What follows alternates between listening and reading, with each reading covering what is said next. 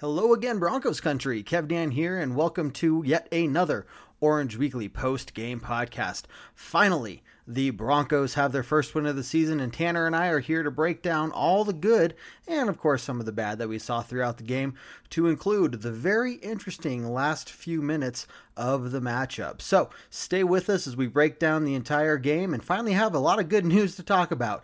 So kick back, relax, enjoy the good news, and welcome to the post-game podcast.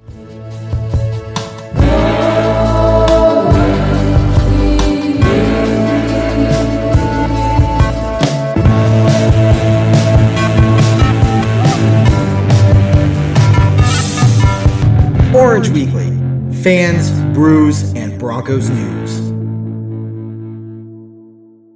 What's up, Broncos country? Tanner Lee and the godfather of Orange Weekly, Kev Dan, here for another edition of the Orange Weekly post-game podcast.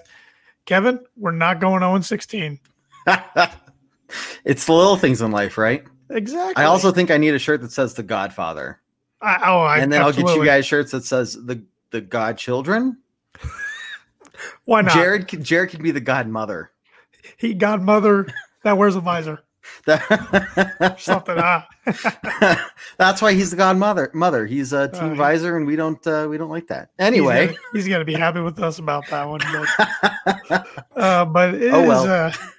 I don't know how you feel, but Victory Fridays feel so much better than normal Fridays. I was sitting there at the end of the game, like, well, first off, and we'll get to it. Like 2 minutes left. I'm like, really, are we going to be playing this game? 2 interceptions? Are we really going there? Yeah. And then I was like, oh, is this what winning feels like? It's been a while. My wife is like, shut up. It's not over yet. I'm like, look, they need a touchdown, onside kick, a field goal just to tie it. Yeah. And then that's when the end of the game stuff started up, and we'll talk about that at the end of the show. But hey, how 2020 is going, and for the Broncos' luck, I kind of agree with her. I didn't want to celebrate too prematurely till there was 3 zeros on the clock, so I'm kind of on her side there. Amen to that. What a weird game last night. It was ugly. It was ugly, but yet entertaining. It was just very strange. Yeah. No, strange is a good way to put it. Like, I think we all expected it to be ugly in terms of the way the teams played. And obviously, I think the Jets with their penalties and the types of penalties they were drawing was ugly to watch. And but across the board, there were some really good moments and some really just like, oh, that was painful kind of stuff. So it went back and forth. But yeah, it was very entertaining. It wasn't boring by any stretch of the imagination. I know you messaged our Orange Weekly chat that you thought you might have woken up your neighbors at the end of the game by yelling. I think if I have some older neighbors, so they were probably asleep when the game was starting. But if they were, I woke them up when Sam Darnold ran in for that 47-yard touchdown. We definitely need to talk about. There was that time too. It was early enough out here, and I'm in apartments, so I have that to worry about. But that one, if anybody was asleep, they weren't asleep after that. I was watching the game on the couch, but by the time he crossed the goal line, I think I was a foot away from my TV. Yep, I was furious. Yep, but I think we all were. I mean, that was just so. It was like, is this really how this game is going to go? Exactly. And we had talked about it, on last week's show and the pregame podcast, the pregame show, just all about being able to contain Sam Darnold. Mm-hmm. And right off the bat, I'm like, this is not going to bode well for us if this is how it goes. Yeah, I mean, we should have had him sacked. It looked like we did have him sacked, and then he gets out of it, and I'm like, oh great, he got the first down. Oh God, he's got 20. Oh my God, we just let Sam Darnold run 47 yards. Yep, almost. And it was Justin Simmons who missed that initial tackle. Mm-hmm. And what we were talking about, and I went back and I did watch that play. So for anyone who missed it, I mean, don't get me wrong, this isn't a good excuse for letting him get out of the, start running anyway. Mm-hmm. But he did fake a slide. And once the quarterback is in the process of beginning to slide and going through that, you're not allowed to hit him. Mm-hmm. So I can't remember what defender it was, but he pulled back because it looked like Sam Darnold was about to slide. And that's when he changed his mind because he saw the defender pull back, right? Yeah. And so that is an interesting conversation of, is this something that the NFL needs to address? Because, look, if they're going to allow that, then any quarterback that's running around is going to try to incorporate a fake slide, right? And you can't do that. So that would have been a stop right there. It still wouldn't have been a great play, but look, the fact that was the longest QB run in the season so far across the league, I just almost vomited, to be honest with you. And I wouldn't have guessed out of all 32 quarterbacks, Sam Darnold would have been the one to do that. I would have guessed, right. Lamar Jackson or Kyler Murray or somebody like that. Not Sam Darnold, but hey, hats off to him. Made a good play. And that was the Jets' first lead of the year. Yeah. So I was like, well, I'm right there with him. Like, yep, here we go. Like, how are we going to bounce back? But luckily, we bounced back. And that's one thing. One of my biggest takeaways last night was just the fight of the team, and I think that's kudos to the coaching staff. I think the guys really still believe in the coaching staff, and I mean, because they could have folded pretty quick last night. Right after that first touchdown. Yeah, because the Jets had all the momentum, but the coaches really have these guys engaged, and I thought it showed last night. Yes, we were playing the Jets, arguably the worst team in the league, but let's be honest, going into last night, we weren't playing too much better than the Jets. So got to start somewhere. I think the main difference that stood out to me, and it's probably going to be a theme throughout the show, is it was very obvious one team was disciplined and one team was not. Absolutely. And that, while both teams weren't playing great by any means, they were still playing. I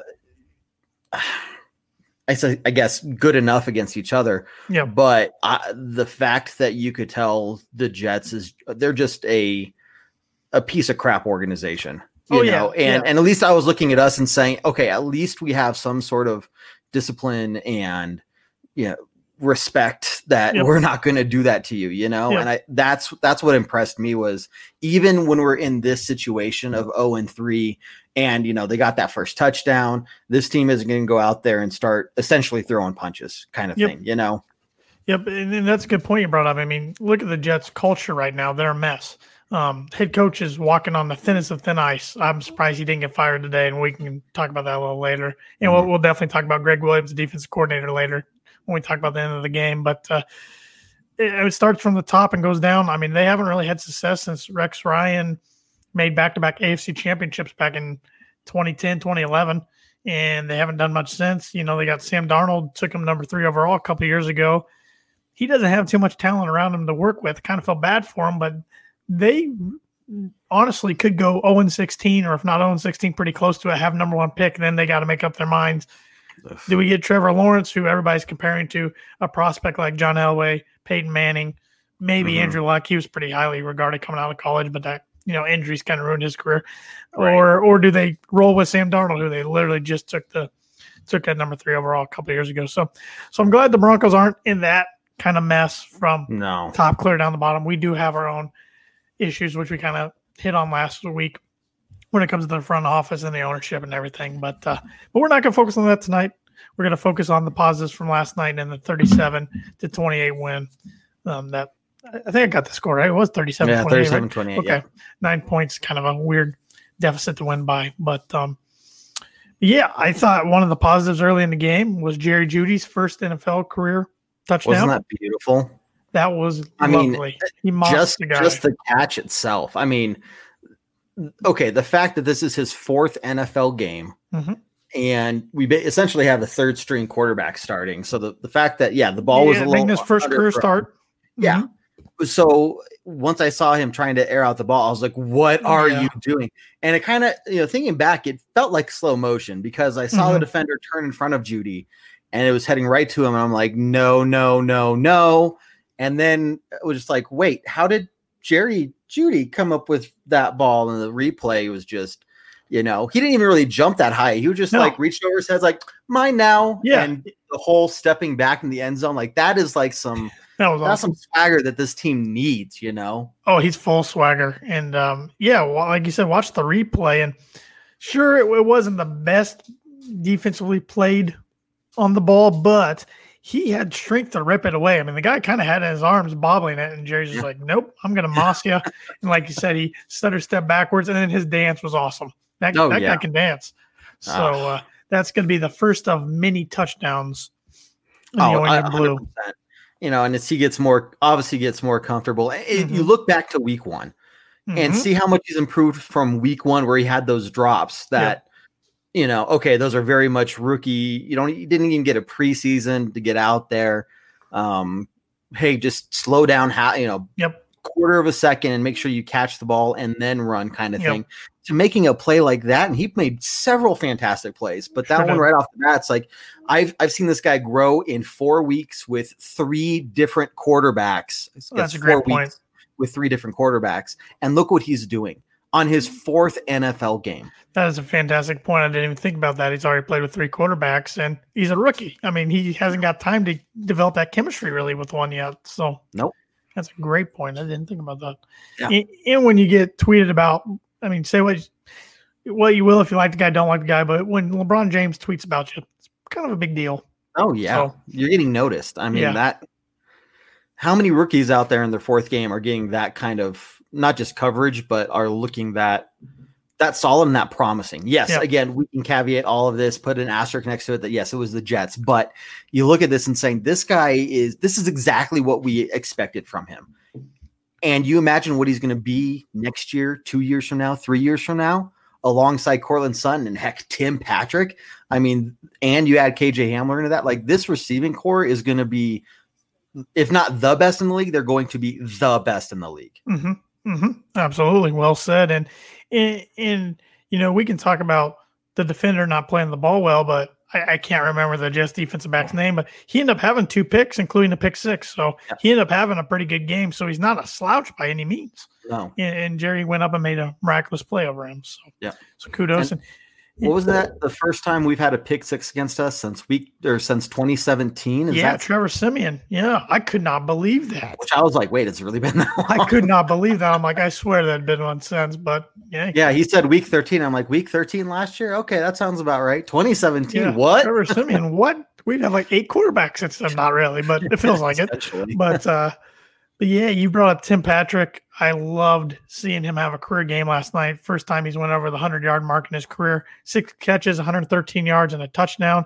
The only thing I'm mad at is I have him on both of my fantasy teams. I had him on the bench. And on one of them, I literally needed to replace a wide receiver, and I had him. I don't even remember who I went with instead, and I was going back and forth.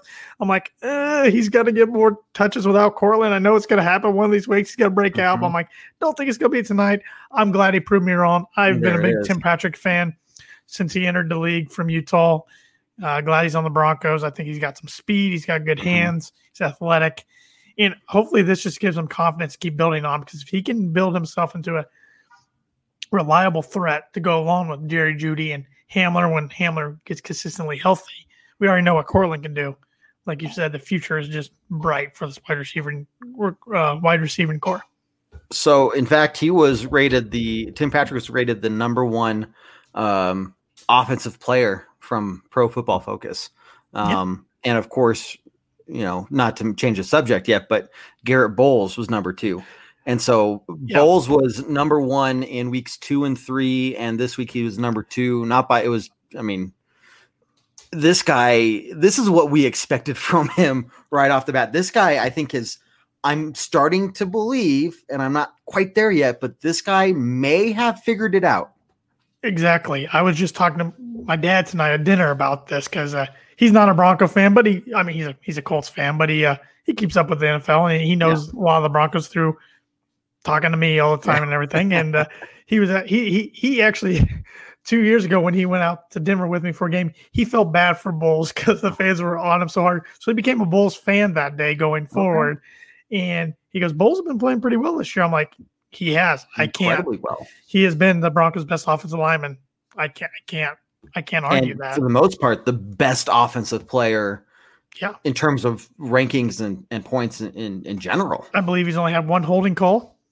I believe 2, maybe 2. One was on the run play, which, remember, that is incredibly rare to get a holding call on a run play. That was a fluke, but then the 1 pass play last week. Oh, so, he kind of tackled the guy on that one. You're talking about one holding penalty every other game. Yeah, which is a vast improvement from last year. And I wonder if the lack of attendance is helping his play. So it's worth questioning, how much is that coming in, becoming a factor?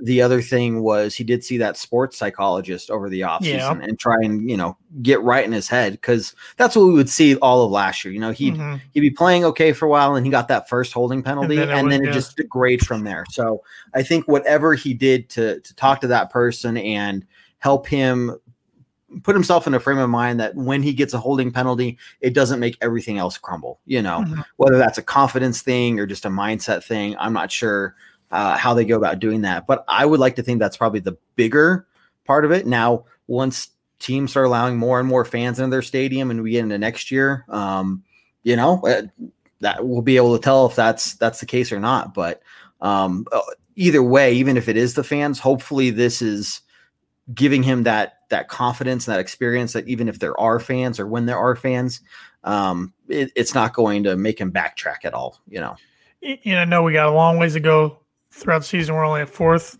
of the way complete, 4 games through to 16. But so far through 4 games, he's going to make the Broncos have an interesting decision when it comes to if they want to bring him back, try to bring him back or not. So if I had to say right now, 100%. Yep, I agree. Through 4 games, yes, 100%. And we'll talk about it later when we talk about the end of the game, but I loved what he did after the game. Yes. Won me over. Stick with us, guys. We are full on going to break down. We know you want to hear us break it down. We'll get there. So, Noah Fant, 2 catches for 35 yards. He did get injured, but it sounds like it was a minor injury. He still could miss some time. They're not sure yet. According to Mike Klis today, him and KJ Hamler might miss no time, might miss a couple weeks. We're just not sure. Which is just it's the Broncos' forte this year. You just got to expect somebody's got to go down, unfortunately. Yeah. And Shelby Harris went down for a bit too, and I think twice. I know. I was holding I don't think I breathed for like 5 minutes. I didn't take a single breath until I saw he was back out there. I was blue. My wife was about to call 911. You don't want maybe that, not Kevin. that degree. But there was a serious amount of time there where I was just like, no. Yeah. But yeah, Noah Fant, KJ Hamler, they both escaped what could have been a very, very serious type of injury. With the 10 days here until the next game, I'd like to think that they're going to be back out there, especially since it's the Patriots. And heck, now we're trying to get some momentum going, right? Yep. So not having Fant out there, it would be a huge blow. And we saw how the tight end play really devolved when Noah Fant wasn't out there anymore. So yeah.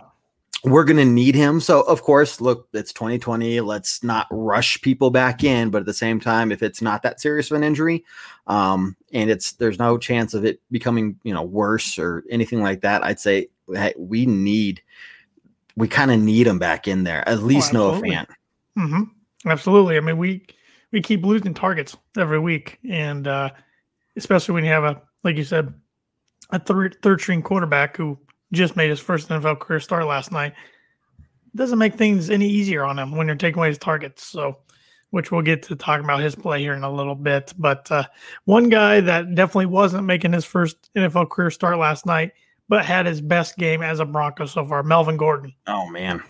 Awesome last night. That's what we were paying him for, performances like that. 23 carries, 107 yards, 2 touchdowns. That was just on the ground.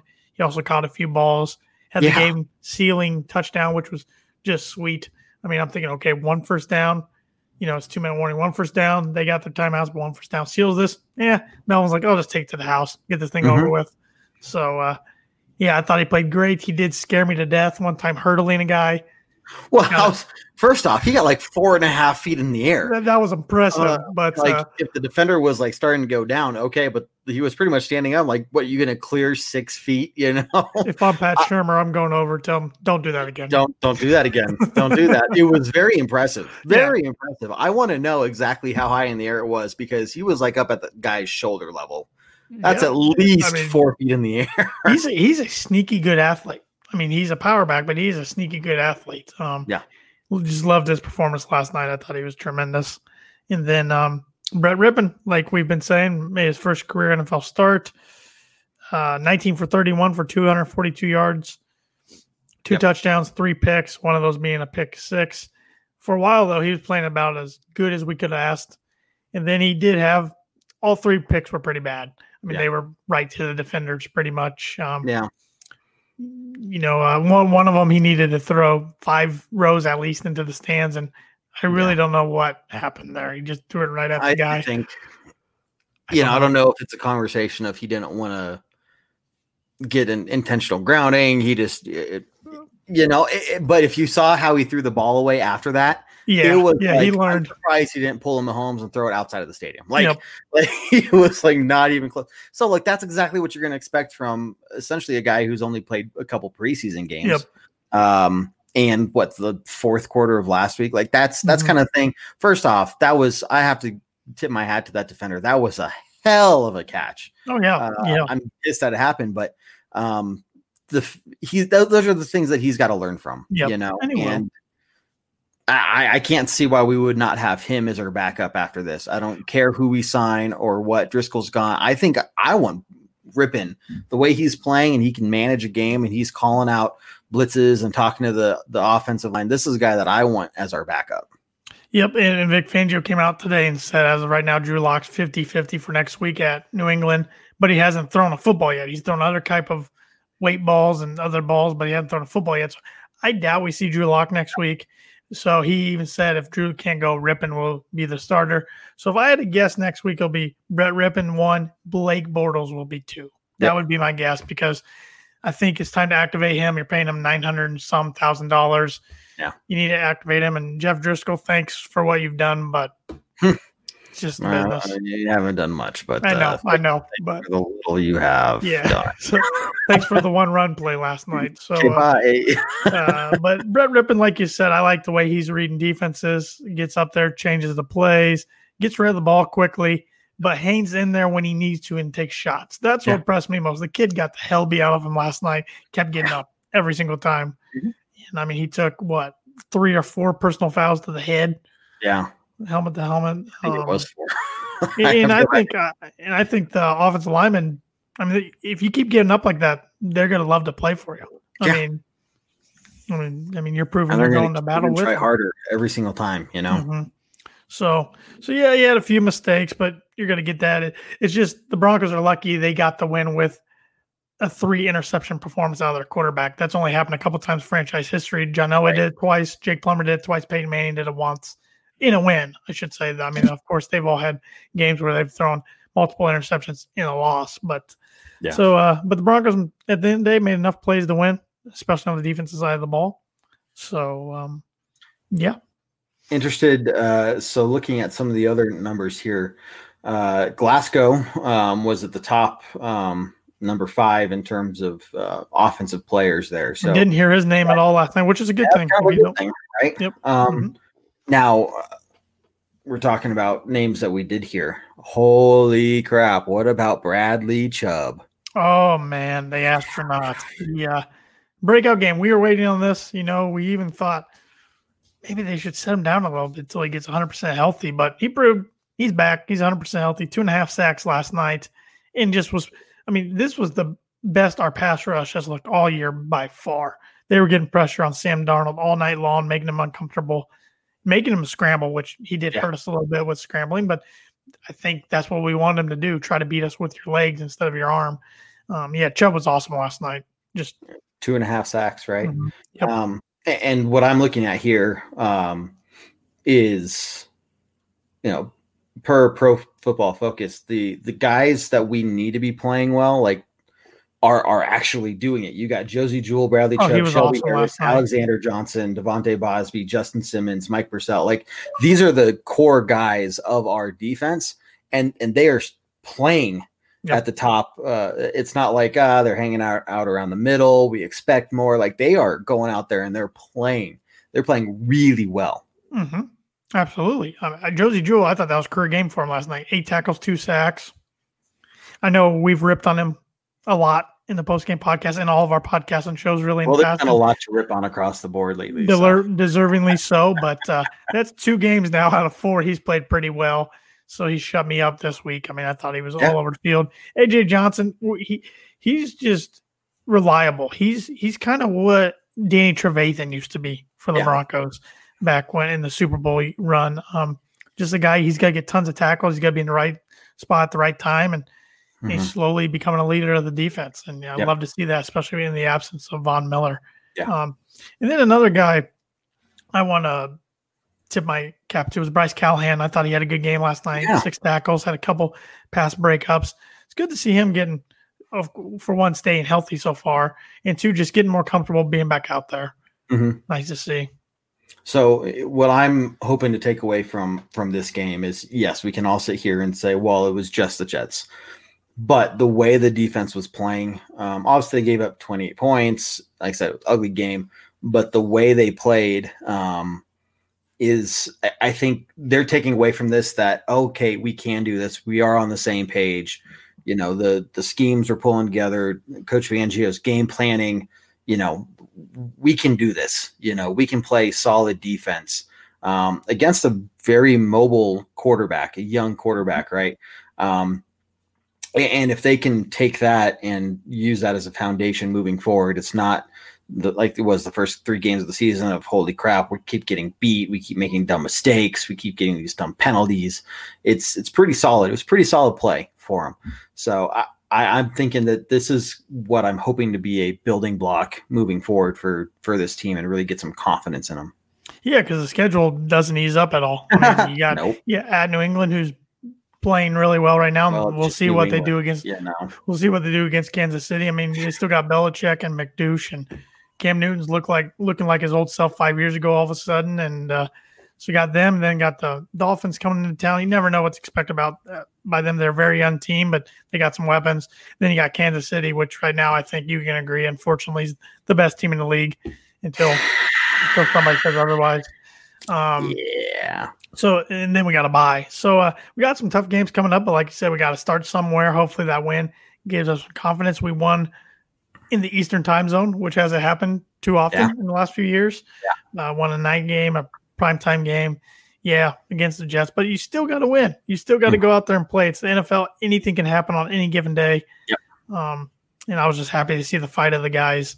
And some of these young guys are starting to play better. Look at the rookie corner. His name's escaping me. Dawson? No. Nope. Number 23 out of Iowa. Ojemudia.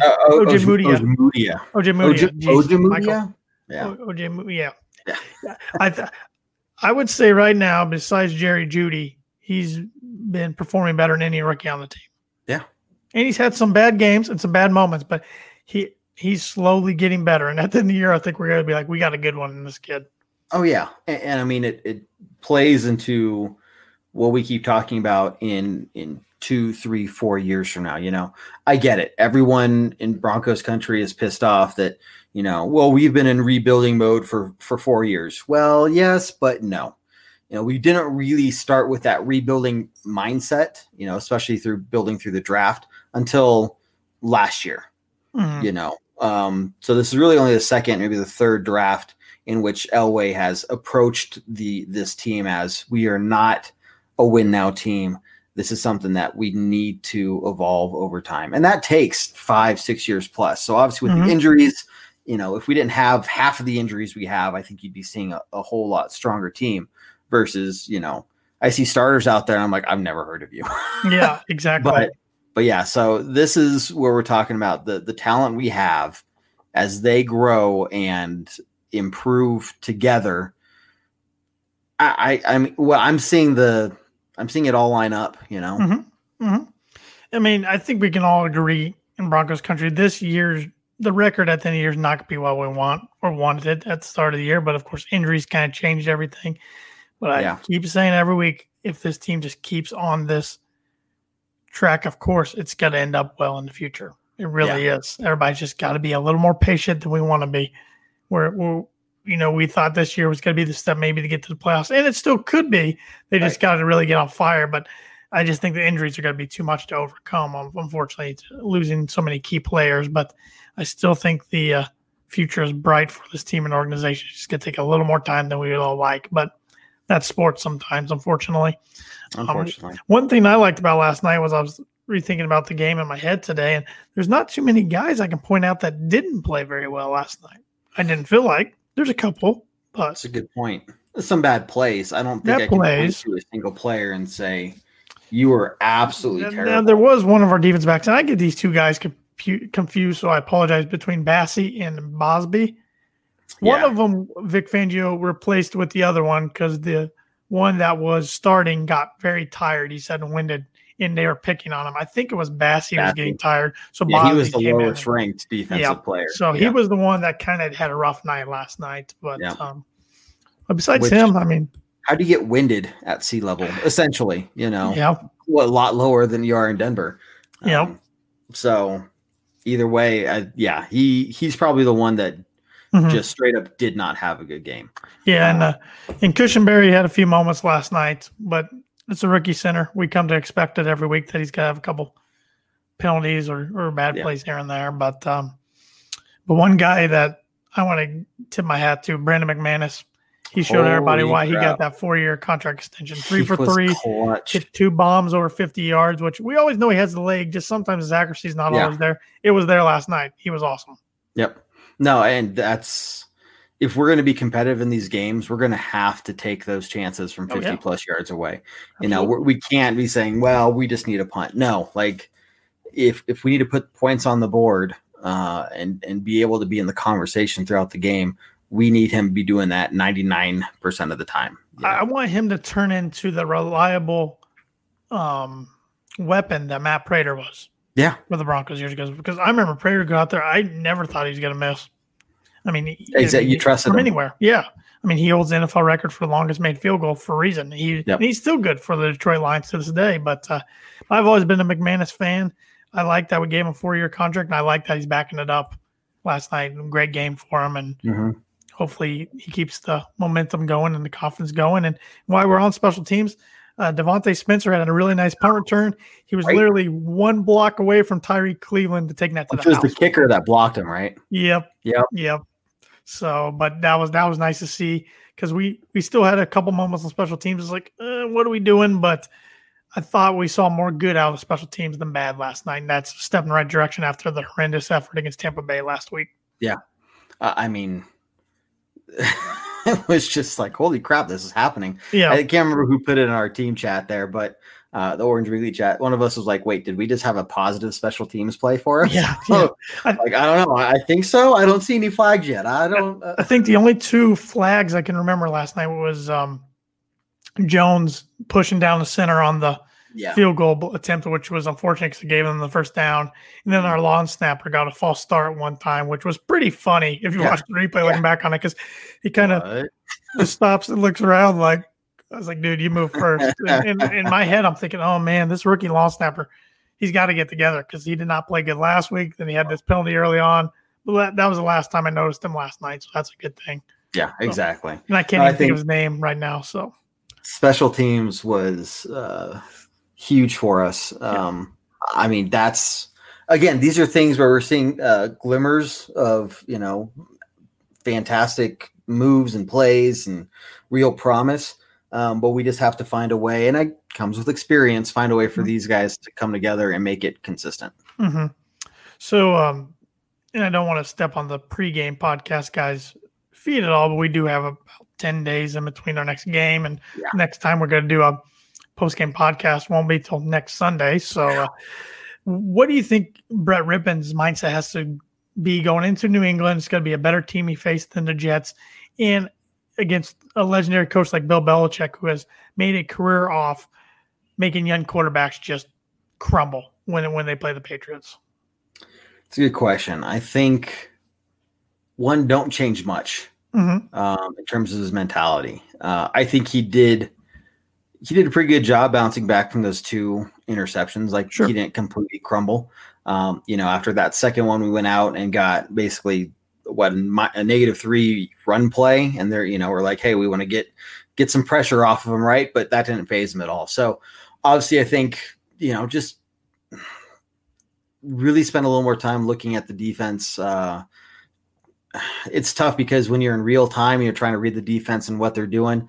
Obviously, by that point in the game, that second and third interception, they were figuring us out, right? So don't be afraid to take those long passes like he wasn't, right? Continue to do that.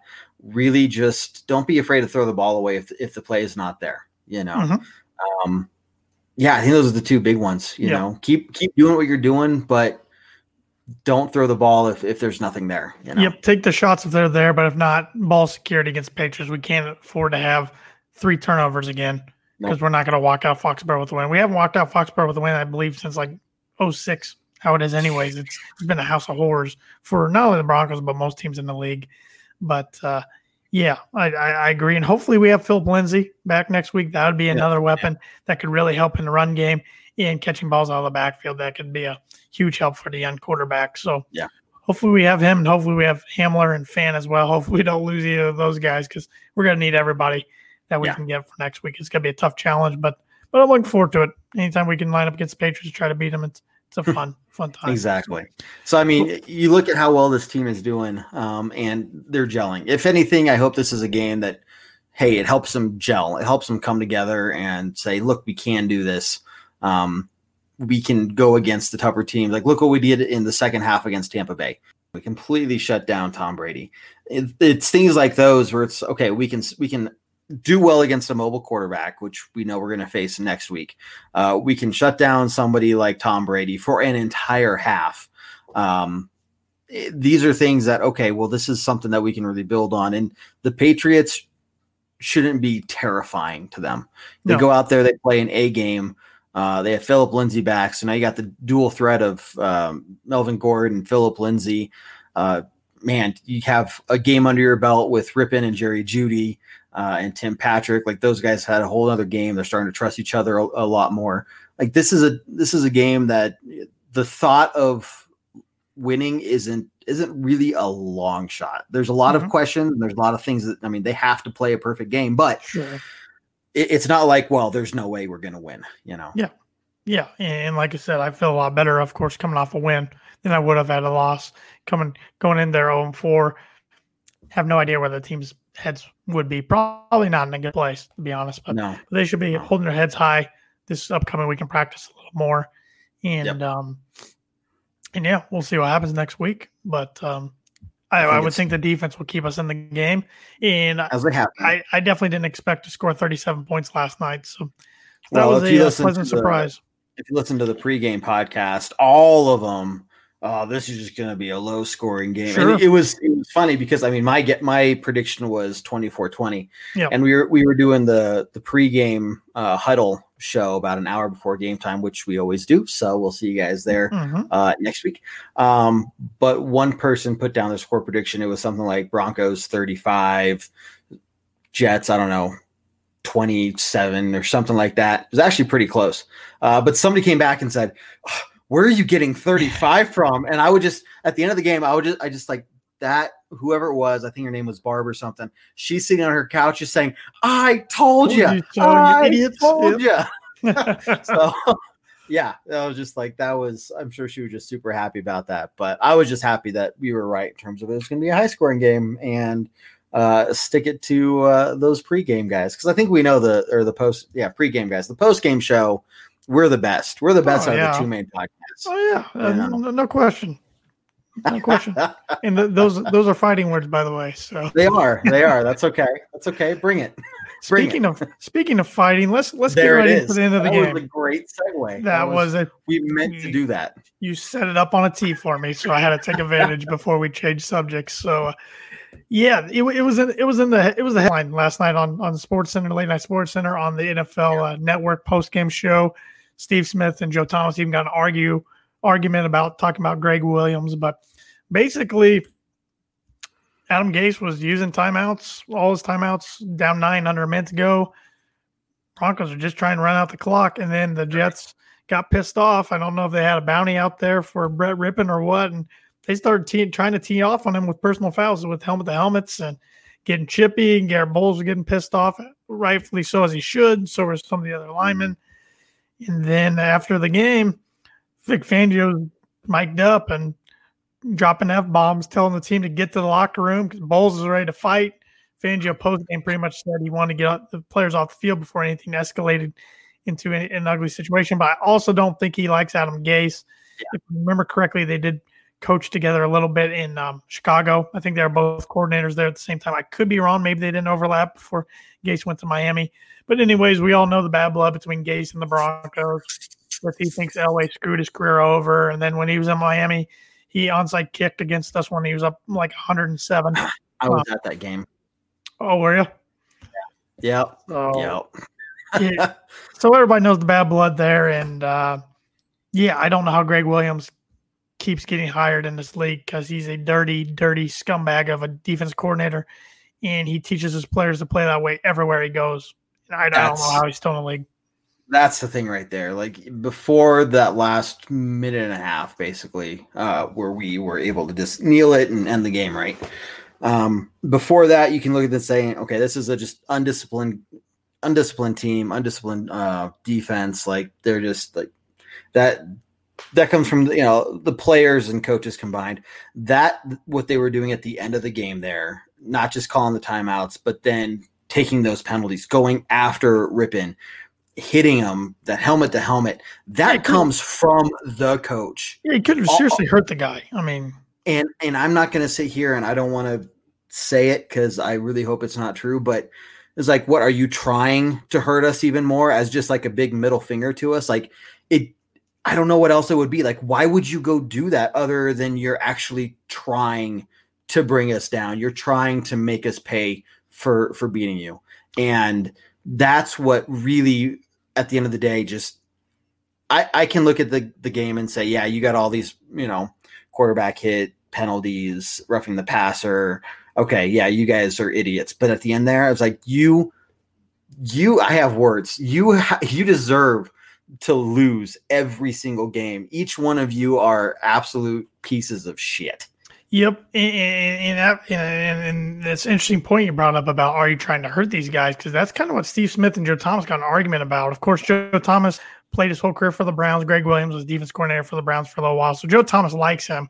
He was trying to say that's not the type of coach he is. And Steve Smith he pretty much said, Joe, I respect you, but you're not going to change my mind on this opinion. He goes, I played in the NFC South against him for years when he was in New Orleans. I had guys hit me out of bounds, hit me close to out of bounds, and the guys would literally apologize to me and say, Steve, I'm sorry, but if I don't finish the play, finish you wherever you are on the field, I get fined internally. Yeah, so that's how he coaches everywhere he's in the league. The guy's just a douchebag and has no place in the NFL. So I could look at it if it happened one time, in that last 2 minutes. If it happened one time, I'd say it's that player. That player is dirty. He's coming out with a bad mindset. But when it was multiple of them and the way they were handling that the last few minutes, that's where it was like, you are all just an absolute piece of shit organization now. Like the whole NFL is looking at you and just, you are losing so much respect. I don't know how any of them still have a job today, to be honest with you, because this is the type of product that you as Jets fans and the Jets organization want to put out there.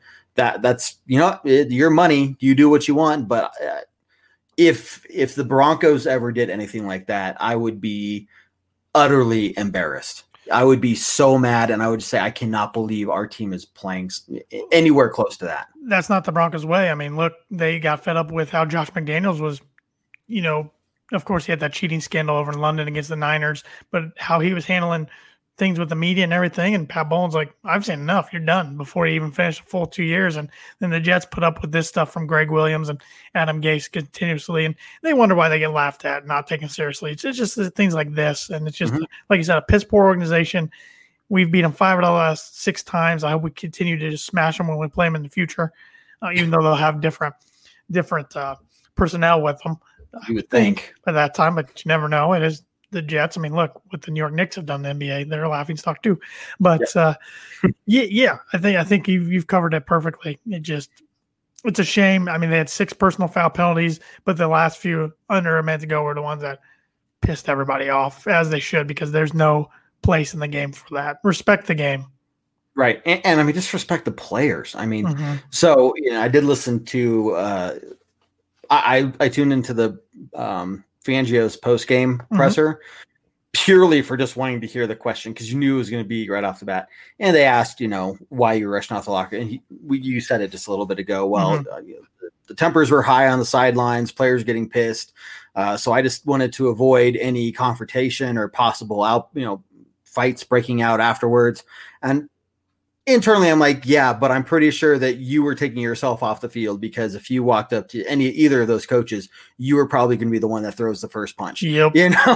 Yep. Jace was getting a knuckle sandwich from Fangio for sure. He wasn't trying to. I mean, he was trying to just point to the locker room, get people off. But I think there was at least half of the reason was for himself and for Adam Gase's and all of their protection as well. Mm-hmm. But Garrett Bowles, I mean, we're talking about how well he's playing, but man, he has some fire. He has some fight in him. Yeah. Like he was out there. This is like a leadership kind of move. Like game's over. I'm not going to get penalized for it. Like bring it, get over here. Yep. And I need to kick your ass because you deserve it kind of thing. And so that was like, good for you. Like, this is the kind of guy we need you to be, not just like playing well, but we need that kind of leadership style to step up and not just get in fights, but stand up for the team, Yeah. Stand up for your guys, your brothers, the guys you go in battle with, and I think he's starting to win Broncos country over from that aspect of like, all right, man, this guy's all in. And because he's a good dude. He's a Mormon dude and all that with his backstory. But he also had a really rough upbringing. So, he can get down and dirty, aggressive, and fight if he needs to. And I certainly wouldn't mess with him if I was one of those defenders. But loved seeing that. And even when Fangio was pulling him away, you got to think Vic was smirking a little bit or deep down. He's like, that's my guy. That's what I want to let him loose. I want to let him loose. And I know Vic and a lot of the coaches are getting a lot of criticism on Twitter, but I'm a Vic Fangio fan. So, I think we could lose the rest of the games 1-15. I still want him back next year. I think he's a good football coach, and there's a lot of things that have happened, especially injury-wise, that are out of his control. Yeah, out of his control. Thank you. So, I think he's the right guy for the job, and I love when he gets fiery like that. And I loved what I saw out of Garrett Bowles and the team. I just thought they fought their ass off last night, and I was just happy to see us, of course, come away with a win. So, the Jets, and I don't want to keep pushing on this, but they think about the other aspect of all of this. When the Jets kept coming at us at the end of the game there, we didn't react to it. Yes. They hit Rypien, 2, maybe 3 times, but we let it it's not that we let it happen, but there was no retaliation. Mm-hmm. And so, again, you're talking about a disciplined team. It could have been – I'm sure they were all just wanting to get out there and just start throwing punches, right? Mm-hmm. But we held our own. We stayed disciplined in that moment and didn't let it get even more out of hand. We made them look like the jackasses. And I think we came out of there with our heads held high. Yeah, there was also a play on the flip side of the ball when we were on defense. I don't remember. I think it was earlier on in the game where there was some pushing and shoving starting to happen. And Justin Simmons stepped up in front of the whole defense and kind of put his hands up and said, no, like kind of said, we got to be smart. Love Leadership. That. Love guys stepping in, getting in front of the situation before it escalates, because we're the type of football team right now that's still trying to find our footing. We can't have silly penalties like that cost us yardage, can potentially cost us the game. So, yeah. Great point. 100%. Great. So, let's give out some game balls before we start wrapping this thing up. Game ball and offense for you. Who you picking? You get number 1 pick this week. I'm sitting. You're looking back the last 3 weeks. I'm like, oh God, like I gotta think of something. I have to pick somebody. I'm like, who am I gonna pick? Because there are so many to pick. I have options. You know what? I'm gonna go with Tim Patrick. Holy crap. That guy showed up to play. He is really making a positive name for himself. And you got to think about, again, this is the 3rd quarterback they're on this season. I can only imagine what these guys are going to do once Drew Lock comes back and you have that threat of Phillip Lindsay out there as well. This is a guy that I'm 100% giving a game ball to that may not, be one of the more immediate names, but he definitely needs some positive recognition. Yep. He was one of 2 guys I was thinking. So you took one, I'll take the other, and that's Melvin Gordon. Nice. Best game so far as a Bronco to date.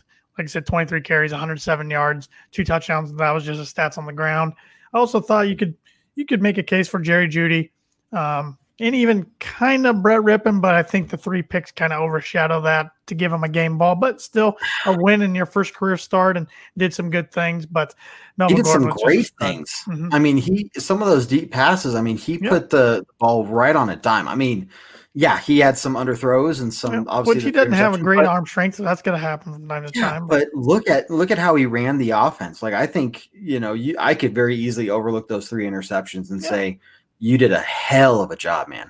He's definitely a guy you look at and you're like, how did this kid not get drafted? Yeah, how did he go undrafted? And hey, another diamond in the rough possibly that the Broncos found. So. Defense side of the ball, who gets a game ball from Kevin Dan this week? Again, I'm going to let I think we all know Bradley Chubb is definitely deserving of one. I'm going to go ahead and, I think the more another obvious one is Josie Jewell. Again, stepping up. We've giving so many of these players crap the last 3 weeks because, well, everyone deserved it, But he had just a phenomenal game, and I think I could pick any one of the top 8 players here on this list I have that would, have done phenomenal. So Josie Jewell is that kind of guy that I think we just we need to rely on him to play like this every single game, and he could emerge as a huge leader on the defense. Yep, and we kind of need him to. So Jewell is one of my top choices. You took him, so I'm going to take Bradley Chubb. I'm going to take the other obvious one. Thought about Bryce Callahan because, like I said, I thought he played a really solid game last night too, and I thought a lot of guys did, but got to give Chubb credit where credit's due. We were waiting for a breakout performance from him, and we got it last night. And hopefully, he just keeps rolling because I really think he can be a very special player in this league. So easily. And then special teams, you can take the obvious one, and I'll choose somebody else. Spencer. Okay. Look, he's getting smart with letting balls. I'm not even going to try this one. But the way he read that long return he did, he got some really great blocks, but he read the situation really well. In fact, I didn't get a chance. I want to go back and really look at that one, especially that play from multiple angles, because he had nothing in front of him. So the way he went around and found a path, to even get 10 yards out of that would have been huge. And so he did a fantastic job. But overall, just how he's getting smart at, okay, I'm not going to even touch this one, let this one go kind of thing. So that's, you expect to see some big runs and breakout plays from your kick returner, right? But there's the whole other aspect of, is he being smart with what chances he's taken? I think that's what we're seeing here. Yep, being smart and taking care of the ball. We've had returners in the past that can score like Trenton Holiday, but he'd fumble every other time. Isaiah McKenzie fumble all the time. So take care of the ball, be smart, and you're probably going to be the Broncos returner for a good little while. So so great pick, and it wouldn't surprise me if we see him take either a kick or a punt to the house sometime this year. Probably more a punt because especially playing in Denver, we don't get a lot of opportunities to return kicks. But, exactly. But I'll go with McManus, the other obvious. We talked about earlier, 3 for 3, and 2 of those were over 50 yards, and they were easily hit the back of the net. So strong leg. Loved to see the accuracy last night, and he's a vet. He's one of 2 guys left from the Super Bowl 50 team. So nice to have that veteran presence around the team, and he can definitely be a weapon going forward. Sure can. Yep. So I think that's gonna do it until we talk to you guys after the New England game. But I know Kev Dan, like always, has a few things he wants to plug. I don't know what you're talking about. I never have any plugs. Okay. We got obviously remind everyone. Listen, if you're listening to this podcast, you kind of know where we're at. But remember that we have the pregame podcast as well. We also got Ragers. If you want to follow them on Twitter at OW Ragers, Ray does a great job. First off, he is so energetic. He's fun. He's honestly fun to listen to and watch. I'm surprised. I'm surprised he didn't start this Orange Weekly thing, but he was one of the ones that once we told him about it, he was like, "Oh, I'm all in," right? Yeah. And this is his bread and butter when it comes to sports betting. He's been doing it for years. He's really smart on it. Yeah, he's good. And he doesn't just tell you what lines he's taking, but he really breaks down a ton of the line. Pretty much the major lines across the board, and he explains to you why am I not taking this one? Why am I taking this one? Here are some things to look for and watch for. And even if you're not into sports betting, there's an aspect there of breaking down what to expect in the game. you tie it all together really well. So definitely follow the Ragers podcast. Let's see, we got the pregame show, the halftime show, every halftime, every pregame. We got the Monday Night Orange Weekly After Dark with Jason at 9 p.m. Mountain Time. We got Bourbon Broncos No BS, our flagship show, Tuesdays at 7 p.m. Mountain Time. Also visit our website, BroncosOrangeWeekly.com, for some articles and just another easy way to find our latest show and latest podcasts that are up there. But yeah, for the rest of the podcast, Spotify, iTunes, Google Play, Stitcher. We love all of you listeners. We love the support. If you can give us that 5-star rating, either through one of those sources or go on Facebook and give us a review. That's what helps us out the most. So all of those places. David and I are actually going to be at Colorado Cork and Keg on October 11th for the Patriots game at 2:25 p.m. Remember, that got pushed back from 11 a.m. to 2:25. Yeah. So maybe we don't have to worry about that early time slot situation that we've talked about in the past. So Dave and I are going to be there about an hour before kickoff. If you guys want to come down to Colorado Cork and Keg in Castle Rock, Colorado, perfect spot between the Springs and Denver, right off the highway behind the McDonald's off of Wolfensberger Street. So great place. They're super friendly. They have great food, great beer, great drinks. Come on down and join us there. If you tell them that Orange Weekly sent you, you get half off your first drink. David and I tried it, and they were like, yeah, okay, well, we could get. I was like, no, don't give it to us, but it does work. We tested it. It does work. And then lastly, want to thank our sponsors, Centennial State Insurance Agency. They're your go-to for all your insurance needs. They're not some big corporation. You're not going to be waiting on hold for 45 minutes to get to somebody that maybe will somewhat listen, don't really care because they're just getting paid. Small organization. They really care about all their clients. They'll be honest with you. If they're not the best insurance company for what you're looking for based off of quotes, they will straight up tell you. They will give you advice.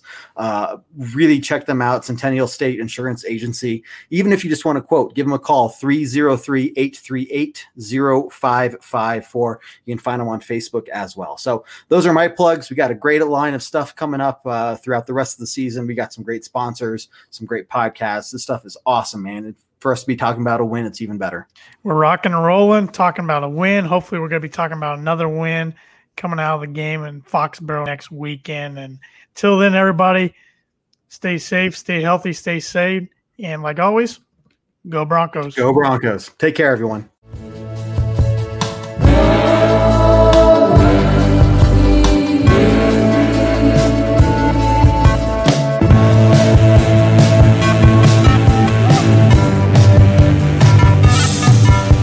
Orange Weekly, fans, brews, and Broncos news.